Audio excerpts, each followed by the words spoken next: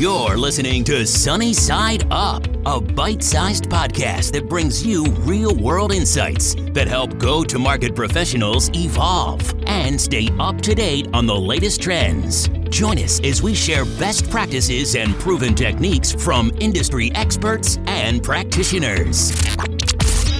Today's episode is made possible by Demand Matrix. Demand Matrix helps you complete your data stack with technographic, intent, and revenue potential data to help you accelerate revenue.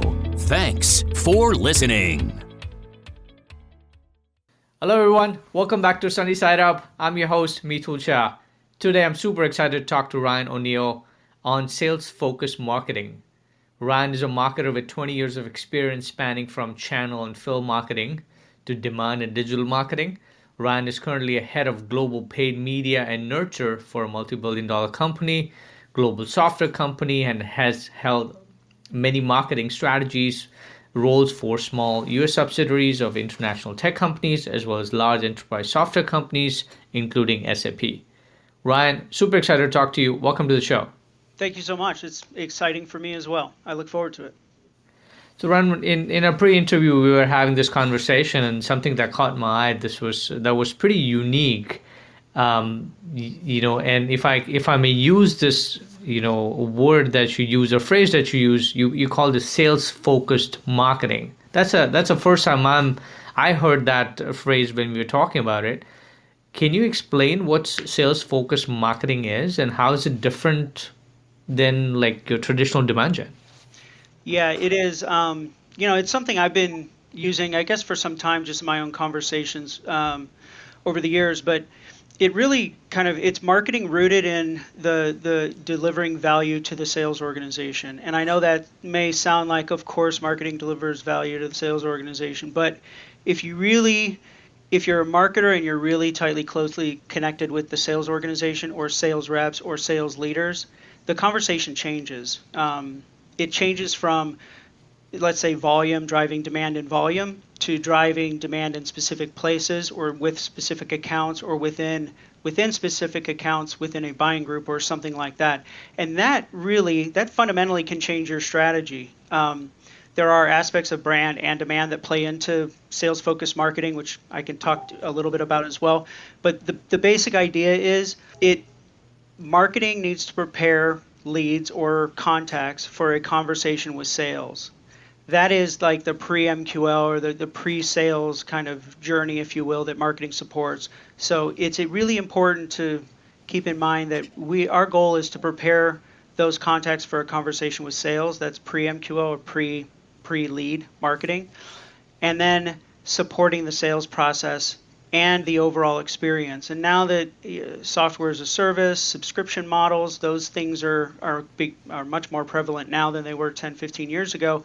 It's even more critical. Marketing has an even more critical role in not just the even pre-sale, but now post-sale, adoption, renewals, those kinds of things. So sales-focused marketing is really putting that whole the goal of sales in the forefront, and as a part of that, you really have to understand the customer needs and what the customer is trying to accomplish through their journey, so you can support that full funnel.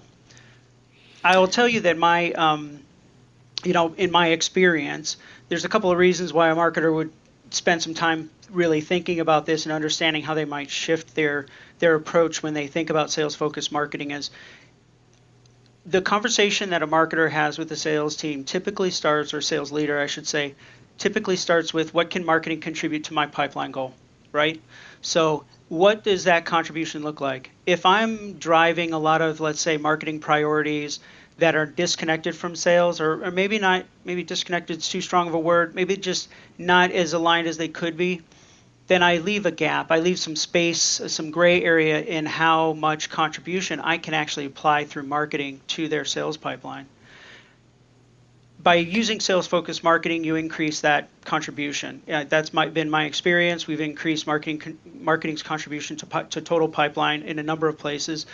You also, because of the alignment, you've increased your lead acceptance and lead to opportunity conversion rate. So, every dollar of marketing needs to generate something. if the sales team is not confident or feeling like the leads that are coming their way from marketing are not aligned to their sales goals or their priorities, they will be less inclined to accept them. So when you have that alignment, of course, you have a greater acceptance. And because of that, because of the alignment and the fact that the leads that are being generated from marketing are actually being worked by sales, you naturally have an improvement in your marketing ROI. So those three things are going to be really important to keep in mind, is like how can I improve my overall contribution to pipeline, marketing's contribution to pipeline? How can I improve the lead acceptance and conversion rates? And what kind of impact can I make on ROI using a sales focused marketing approach? What a novel idea, Ryan, here, that marketers trying to understand their sales guys and putting out in the sales shoes. It's I've been very fortunate over my career to be really closely tied with sales, and it just has changed. It has really shaped the way that I view marketing's value in the value chain. Is it because that you are coming from the sales world and hence you have a better understanding, appreciation, for it, and now as you're in marketing, you have this blend of both and you understand both the worlds? Is that the main reason, or we have heard a lot about sales and marketing alignment and why it's important, and we still keep seeing the silos and disconnects. It's pretty prevalent, and I think this whole remote working environment and so forth, that might even, I think it might just exaggerate the whole problem. But maybe if you can just step back into the basics, is why, I think you kind of double clicked on it a little bit, is why is it even important for a marketer to understand this whole sales focused marketing to be successful? And do they need to understand sales? Do they need to come from a sales background to appreciate this? Don't know that they have to come from a sales background. I'll tell you, the way this developed for me was the first thing I had done, given the opportunity to really connect with sales as a marketing professional. The first thing I did was understand how I could add value to the work that was being done. I didn't want to come in over the top and say, I'm a marketing guy, I'm just going to do my marketing programs. I wanted to say exactly where do I add value to this whole value chain, and really took a kind of a service approach to it. So how can I serve the sales organization? That's the start. What ultimately happened was, as I served them better, I saw better results from my programs. And so you start put two to two together and you say, well, I came with the intention to add value and serve. What I got was better performance. Why did that happen? It happened because the sales team now is in line. We are aligned in what we're doing. The leads that I'm generating for them, they're excited to take on. They're aligned to their priorities, so they're actually working them actively instead of maybe touching them every now and then to see if something pops up. That results in a whole lot better performance of my programs, and it feeds the engine. So then I go back to my leadership and say, look, my programs are performing better. We could invest more in this process, and then you get more investment, and it just builds. So that's really how it started for me. It was really to add value and provide some service. But what it ultimately ended up happening was uncovering this opportunity to make a big impact on bottom line. So, this is, it's a great point, right? But marketing always, maybe complain is a strong word, but we never get, any value, or we never get that endorsement coming from sales that, hey, these are my leads that generated your pipe and that caused us, whatever the revenue bump, that potentially, or a quota bump, or your quota achievement, the goals that you had. And hence I'm kind of sticking to how I've been valued, or how I've been goaled on, is number of MQL and MQL, and you take it and you run from it, and that just creates this classic friction, right? That, hey, I'm giving you something and you're not closing it, and the sales is complaining that, hey, the leads which you're giving me, it just does not convert. It's not a great use of my time. So how do you prepare a marketing organization or team for the sales focused marketing? But there's this classic disconnect where people just throwing something on the wall and hoping that it sticks. Yeah, it really does come down to getting a seat at the table, and it's sometimes that's easier said than done, right? So there is the important part is finding places where there are priorities that align. And I always say this too, and I say this when I meet new people that I work with, and we think there's an opportunity for us to work together in some capacity. I go through my goals and I ask them to go through their goals. What are your KPIs? What are your goals? If we have alignment, if we believe our goals support each other's goals or priorities support each other's priorities, then we decide to work together and we find out how we can boost each other's performance. Same approach when you're working with the sales organization, sitting down, understanding what they're trying to accomplish, understanding what you're trying to accomplish, because marketing does have unique goals as well, right? We have priorities and goals that sometimes don't align perfectly to sales goals and priorities. So we're all ultimately want to drive bottom line business value, revenue, right? That's agreed, but how we get there sometimes looks different. So sitting down, defining what those KPIs, those shared priorities or shared KPIs are, and then really double clicking into those to understand where the value is, where marketing can add value, where sales is adding value, where there might be gaps that we can address through customer experience or maybe full funnel marketing programs that don't necessarily stop at MQL, like you were saying, like qualified lead. The old idea that marketing is throwing leads over the wall to sales, like that's one thing that just really needs to go away. There's no longer a wall. There cannot be a wall anymore. And the only way you really break the wall is you align. You just agree on what your priorities are going to be collectively. And I may still have two priorities that sales and I do not agree on. Like we do not have alignment on two of my priorities, and they may have a few priorities that they're just going to run because they're quick hit sales priorities, call blitzes, things like that they could just go tackle, and they don't need a marketing engine supporting it. Those are perfectly fine. Those should exist anyway. Where you find the value is really getting to the one or two priorities that you can share, and then building a full funnel plan around it. And that's how you break down the silo. Because then what I've experienced even at SAP, we had weekly pipeline calls with the leadership, with the sales leadership and business development leadership, and where we were delivering marketing, I say we marketing, we're delivering leads, and those leads were either aging or they were being discontinued too quickly or at too high of a rate.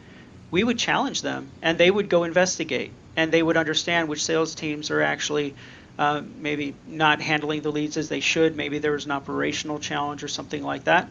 We would really dissect the problem, and they would come back as a partner. They would come back and say, yeah, we've corrected that, and we'd see improvement in marketing accepted leads. Like that's the kind of work that needs to happen. And it takes shared priorities, KPIs, stuff like that. Got it. So maybe if you can move to an execution a little bit, in this. So what does that successful workflow look like? In your experience, what does that workflow look like for pre and post MQL for the sales focused marketing? Pre MQL really is it is brand to demand is probably the best way to describe it. That's probably a term that the audience has heard quite a bit recently. Is brand drives awareness. They do that through different channels, digital, audio, video, sponsored podcasts, advertising, out of home, those kinds of things. And then demand converts that awareness into demand or leads. And that's done through web content syndication, CPL or cost per lead programs, digital display, content programs, and things like that. Pre-MQL is really how do we take awareness from what the brand team or brand organization or brand function, I shouldn't even say organization, the branding function. How do we take that awareness and how do we convert that to actual consideration and demand?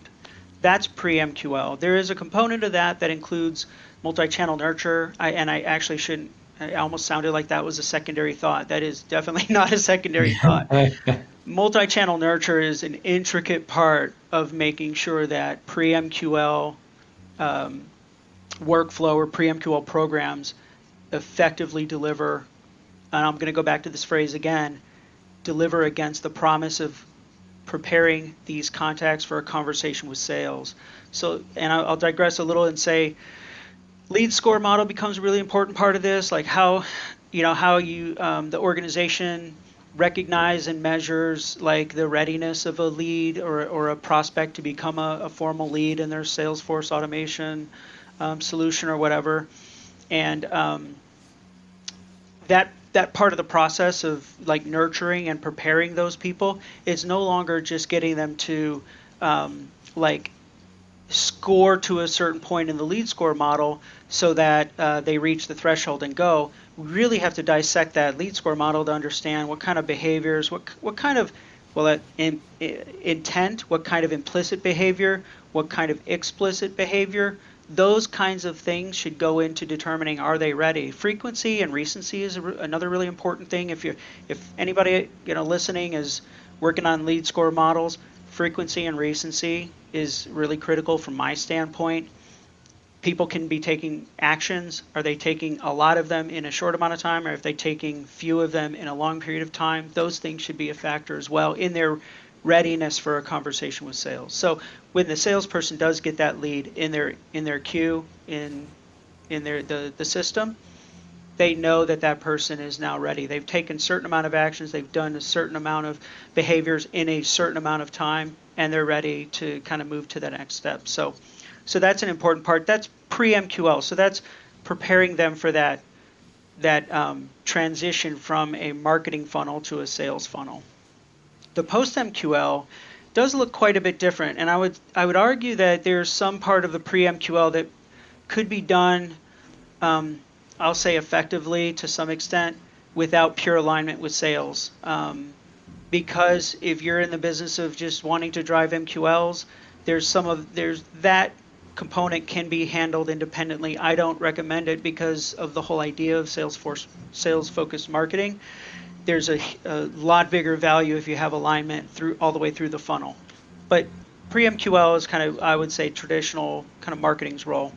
The post-MQL becomes interesting because a couple of things. There's a dynamic that is changing where we have buying groups now, right? So we have committees and buying groups, and we have influencers in a lot of different ways, some within the organization and some outside through communities and social channels and things like that. So you have this much broader group that you have as a marketer. You have to ensure are aligned to the message and the story that ultimately the sales team is going to be presenting to them. So as that one lead qualifies into a sales qualified lead and gets accepted by sales and is now being worked, you've prepared them and their buying group, hopefully through other kind of reach programs and things like that. You've reached a broader audience within the account, and you've prepared that person for a conversation, and the sales rep is aligned to that conversation that they're going to be prepared to talk to.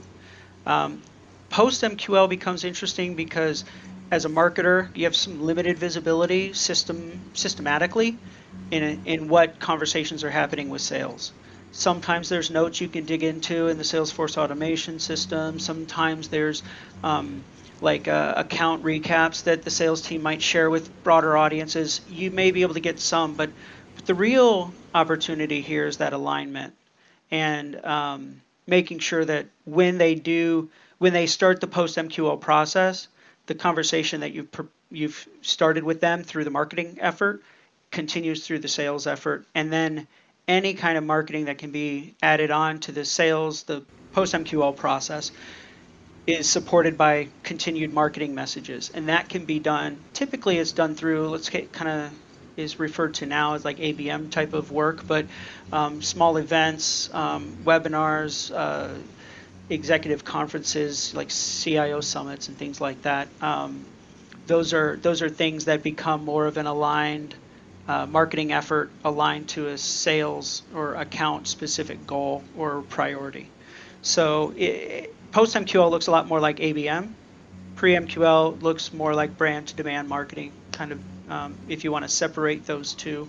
That's kind of how the workflow goes. Now, I would say there's a risk in post-MQL, and I've presented this risk quite a few times in my own work, speaking with leadership and so forth, is We can venture as a marketing team. We can venture into the post MQL space. We can get involved in communications that continue as the sales rep or sales team is engaging the prospect or the customer.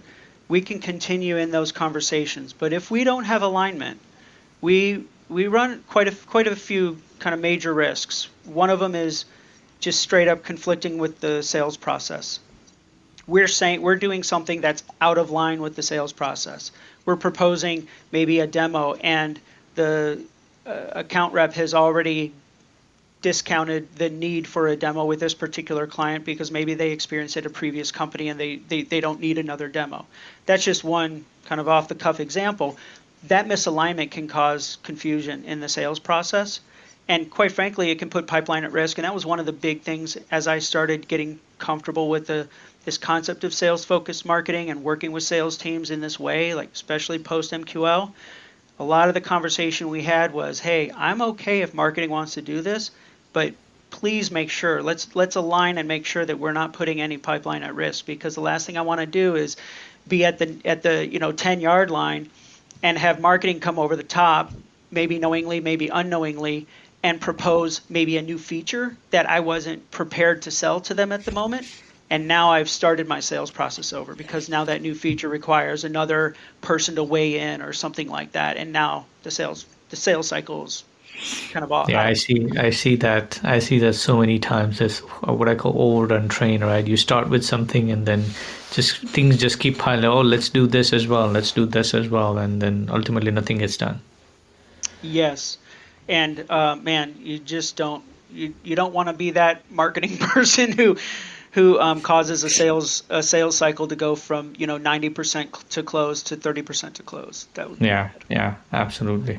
So in this, like, where do you see the future going, right? With this, if you talk about maybe a little bit from the tactics perspective, where's the future going? Where's the puck going? Because there's so much talk about MarTech, and there are 8,000 companies in it, and everybody's doing different things. But from the sales focused marketing perspective, what does the future look like according to you? Once you have the alignment, then it comes down to intelligence in my mind. The purpose of all of this is to remove the wall. So how do we remove the wall? We align on our priorities, first of all. And then we use data and intelligence to influence what we do, when and where, and what value that brings. So, understanding, again, I go back to this, understanding the value chain and understanding where marketing contributes value to the chain, and where sales contributes value, and where we can work together to kind of fill in the gaps. Those are really important. So how do we do that? In my mind, there's kind of three big areas. One of them is the data intelligence. The other one is personalization, and personalization at scale. So this is not your typical, first name, add first name here kind of personalization. This is really monitoring, using the data and the intelligence, intent data, behavior data, the systems that you can employ now on your own websites, and how they capture and understand how people navigate through your website, how they engage with display programs online and things like that. There's just a ton of data available to you. So how do you use that to then personalize the next engagement and do that at scale? So then you have to look at technology to understand machine learning and AI type of technology to understand how am I going to deliver against the promise of your next engagement is going to be personalized based on your last engagement with me, or your last visit to my website. Within platform, it's a little easier. So we all kind of reference, Amazon or Netflix as having these amazing engines. That's within platform. The question is, how do you deliver that outside of the platform? How do you deliver it through display programs or through third-party native advertising and things like that? And then the last one is dynamic content and the delivery of that dynamic content.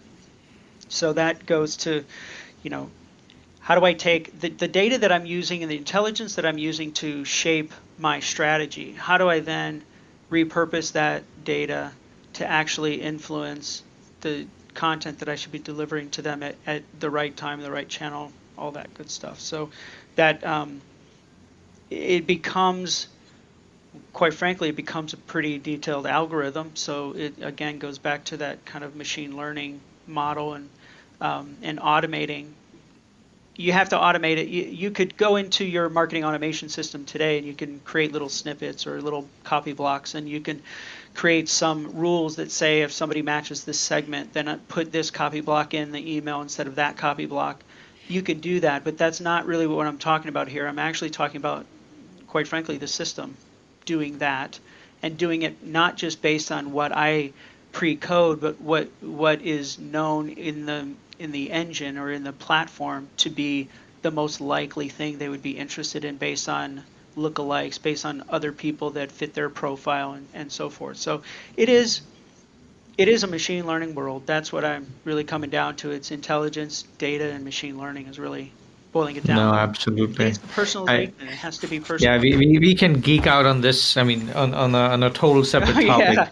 Yeah. I would love to double click on this. Is what I do, right? I mean, this is my day job, so Yeah. I can definitely geek out on that. On that. But and this was fantastic. I think we can probably spend next 3 hours, double clicking on this topic. But I think the insight which you gave us was just phenomenal.